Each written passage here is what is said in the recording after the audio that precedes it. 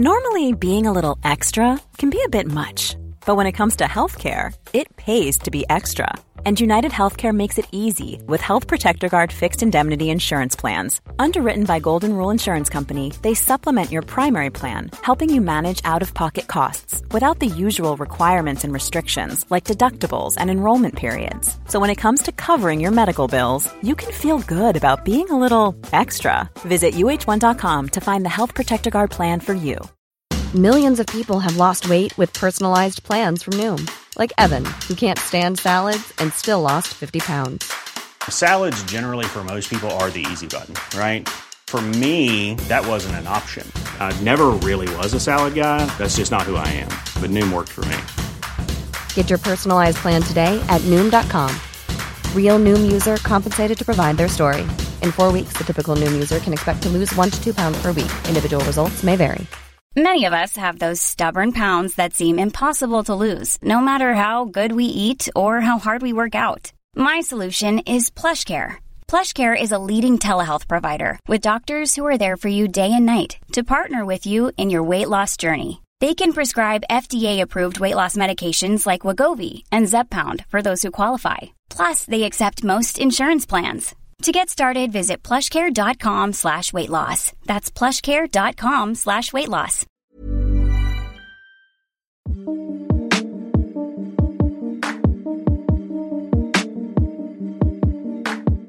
Hello and welcome to Second Chance Podcast. I'm your host, Raphael Rowe. Gary Mansfield, the Artful Dodger from episode 18 on this week's retake, agreed to transport what he thought was fake designer clothes labels, which actually turned out to be 4.2 million worth of Class A drugs. He received a 14-year sentence in prison and behind bars found solace through art. Gary shares with us his cathartic experience in surviving prison's challenges and his determination to change his life, making artwork and being the vessel for others to think differently. And when I've got in the doc and they've said to me I've explained that this guy Sid, and Sid wasn't his real name by the way, but I've explained that this guy Sid had got me involved. He said he's Sid in this courtroom now, and I've looked over at the other guys who are on trial. I've looked over at this Sid, and he's put his head down, and I went, no. It was at that point I knew that I was going to jail, and he'd put his head down. I said, no, he's not here, and he looked straight up at his family and gave a little fist pump and went, yes. And I just... Why did you feel the need to protect him? Because I couldn't stand... I've been a criminal all my life. And to be honest, it sounds pathetic, but I loved that life. I loved the romance about it, all the films and the books. I wanted to be a part of that. And as pathetic as it sounds, I was a part of that, and I felt I was. I was knocking about. But at that moment, you knew, Gary, that you would end up getting a very long sentence because this was a serious crime and you had a way out, but you didn't want to be labelled a grass or you didn't want to... Yeah, well, pretty much it wasn't the thing to do. And the way I figured it, I lived by these rules, so then I fall by the rules because that was that so-called criminal code, which... I later found out is a complete load of bollocks. When you get to it all, no one believes in that. That the worst ones are the ones at the top. They're at the top for a reason because they're sort of getting rid of everyone below them. And I just couldn't stand up. I didn't want. I had a good reputation. I had a good name. I didn't want people to sort of even if these big London gangsters were saying it's all right, it wasn't all right in my heart because that's the rules I lived by. I thought, you're all right, this is going to get me out of jail. It'll save me a few years in jail. But I knew that in my heart, I'd be carrying that around with me for the rest of my life. And I couldn't do that. It's such an important point because I think you know, for those who are not caught up in that criminal fraternity or environment, the real criminal fraternity, I'm not talking about gangsters, I just mean crime in general, and the loyalty that you think you have to your comrades in crime or co-defendants, etc. And all these people that kind of read about it or see it, and they think it's such an admirable thing.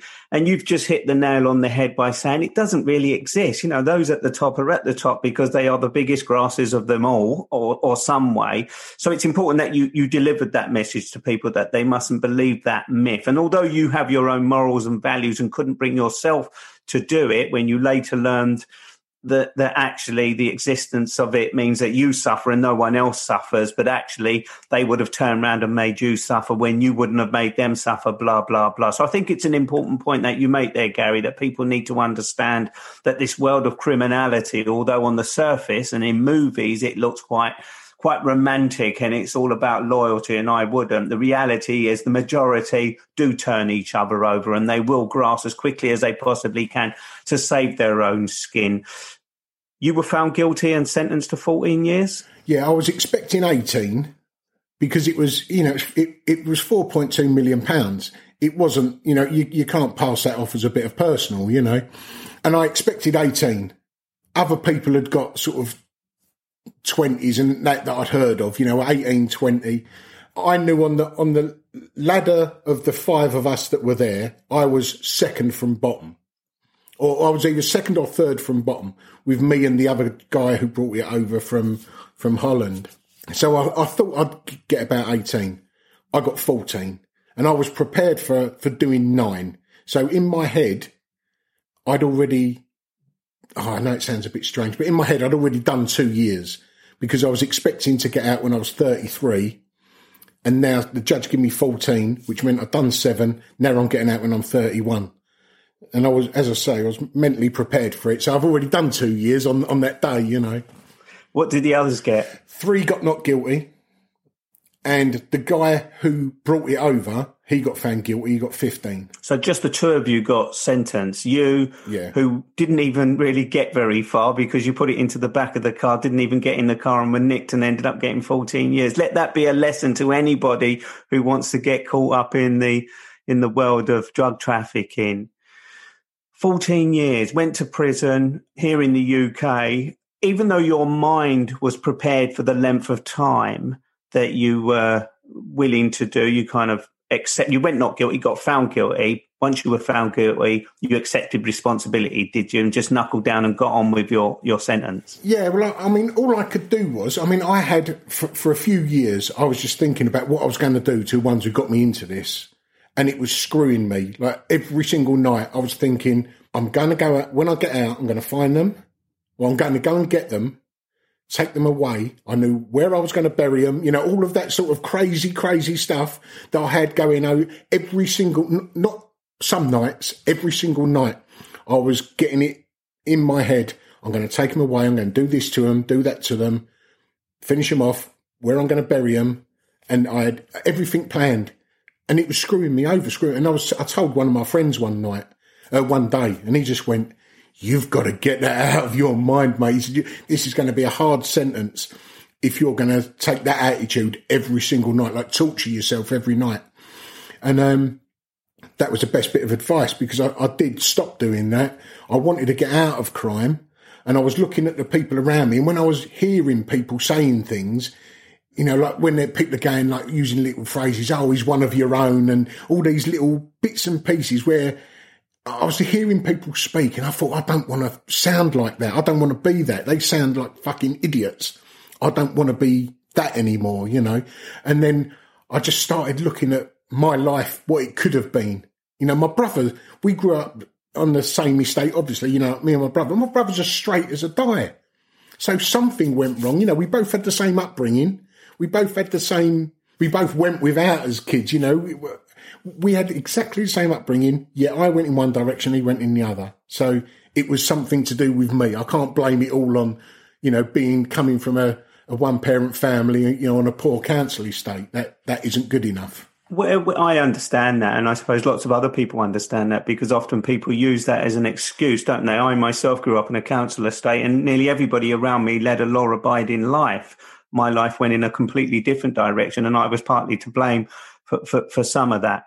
Where did you go to do your 14 years? And when I say where did you go, I mean, when somebody gets 14 years for attempted distribution or trafficking of heroin, you know, I don't suppose they go to an open prison. Where did you go to, and what was it like in prison for you with that kind of sentence over your head? Well, I went into Chelmsford first on remand. So there was a year in Chelmsford on remand. Then I went to Swaleside, which I was there, which is a Category B, high security on the Isle of Sheppey in Kent. Not a nice place. I remember it well. It's not the nicest of places, is it? It's got quite a bad reputation. A lot of very hardcore prisoners there. Raphael, I had a fight within 5 minutes of being on the wing. I was having a fight with two guys who wanted some tobacco off me. I said no. They come back. I said no. They come back again. I told them to fuck off. They come back again, tooled up, wanting to have within 5 minutes. I'm fighting with... And that's the reality, isn't it? That's the real reality of prison. With a couple of Did you win? Yeah, of course. I mean, I had a little hole in my side, but it wasn't a big one. You know, it was the guy stabbed me with a pencil or something small. It only went in a little bit. It was just a little small wound, but they was out the cell. They was gone. They didn't mess me about anymore, and just sort of carried on from there. But yeah, within 5 minutes.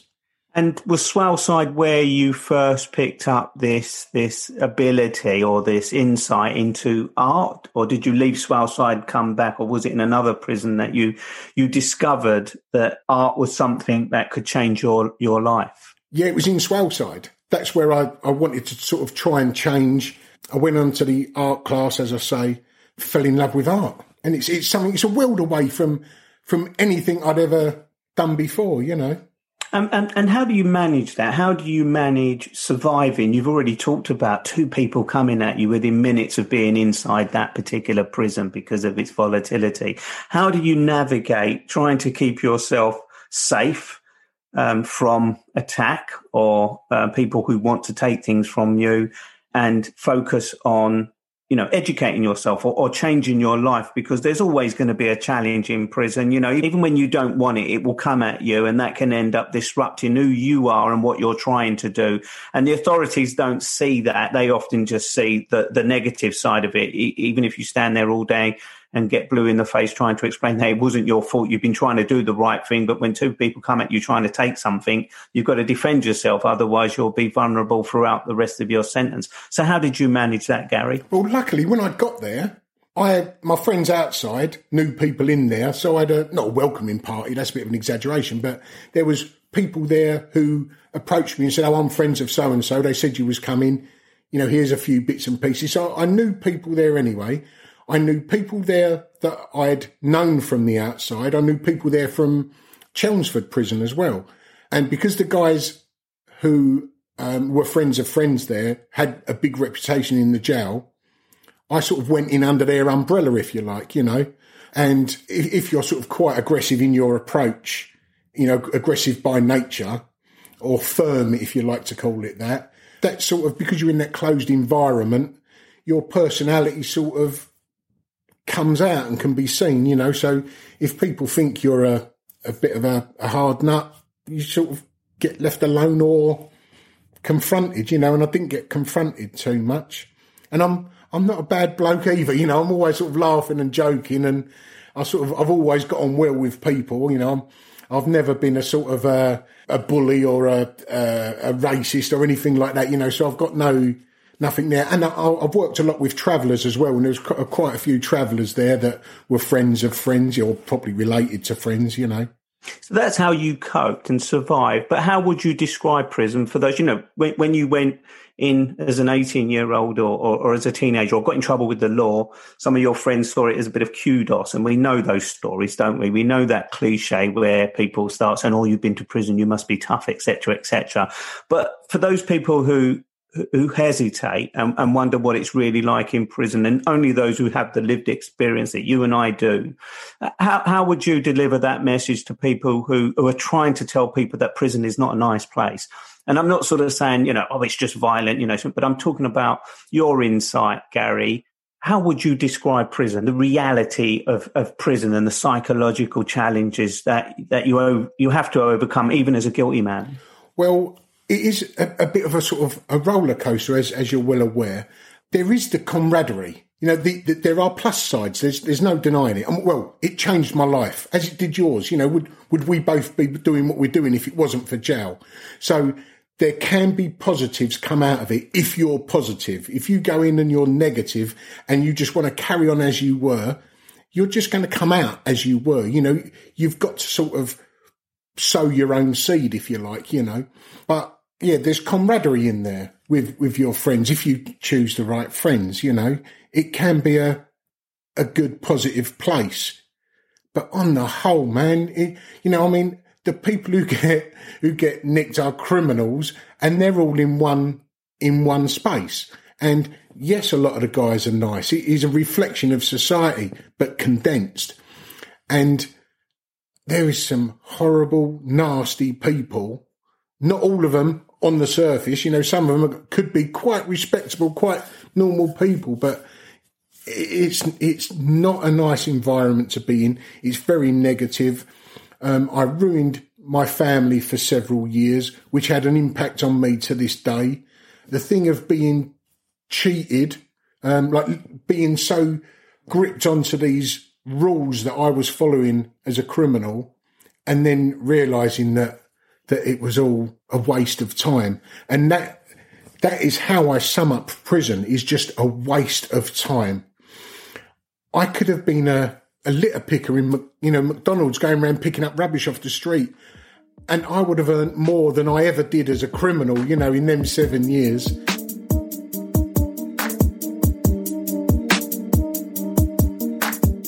From the young boy who used to romanticise about the world of crime to now having the kids he wished he had been growing up, the Artful Dodger has indeed broken the chain and put his own stamp of a positive spin on his time in prison. Retake 6 is a clip from episode 18 with Gary Mansfield. You can listen to the complete episode on whatever platform you download or listen to podcast. Please share this podcast with your friends, family and colleagues, and follow the show for updates about new episodes by just clicking on subscribe. You can also be a part of this podcast by rating and reviewing what you've heard and tell us what you think. More importantly, tell others what you think by leaving some comments and feedback. If you'd like to purchase a copy of my book Notorious, go to www.raphael-rowe.com. Thanks for listening to Second Chance Podcast. Audio editing is by Audio Avalanche. The original music is by J Rowe Productions. The cover design work is by Studio Minerva. Social media creator is Sophie Warner. This episode was produced by Kim Collicutt and me, your host, Raphael Rowe.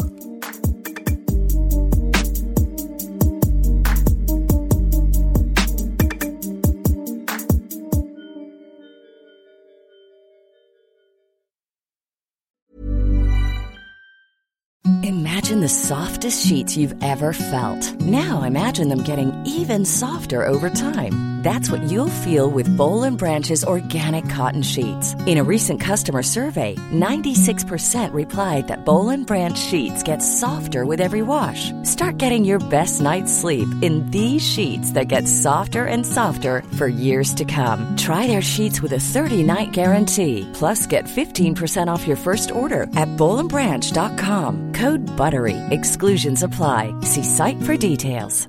Even when we're on a budget, we still deserve nice things. Quince is a place to scoop up stunning high-end goods for 50 to 80% less than similar brands. They have buttery soft cashmere sweaters starting at $50, luxurious Italian leather bags, and so much more. Plus, Quince only works with factories that use safe, ethical, and responsible manufacturing. Get the high-end goods you'll love without the high price tag with Quince. Go to quince.com/style for free shipping and 365-day returns. Mother's Day is just around the corner, and it's time to pamper the special moms in your life. And what better way than with Osea's limited edition skincare sets featuring clean, vegan, cruelty-free products that are safe for your skin and the planet. Osea is a women-founded, women-led brand that's been making seaweed-infused products for nearly 30 years. This Mother's Day, Osea has 2 limited edition sets, perfect for gifting or keeping for yourself. Their Golden Glow body set includes 3 clinically proven bestsellers for silky, smooth, glowing skin, while the Glow and Go facial set has everything she needs to achieve spa-level results at home. They're so beautiful, you can skip the wrapping. For a limited time, you can save up to $48 on Osea's sets, plus get free shipping. That's Mother's Day made easy. Pamper the moms in your life and get 10% off your first order site-wide with code MOM at OseaMalibu.com. That's OSEA Malibu.com, code MOM.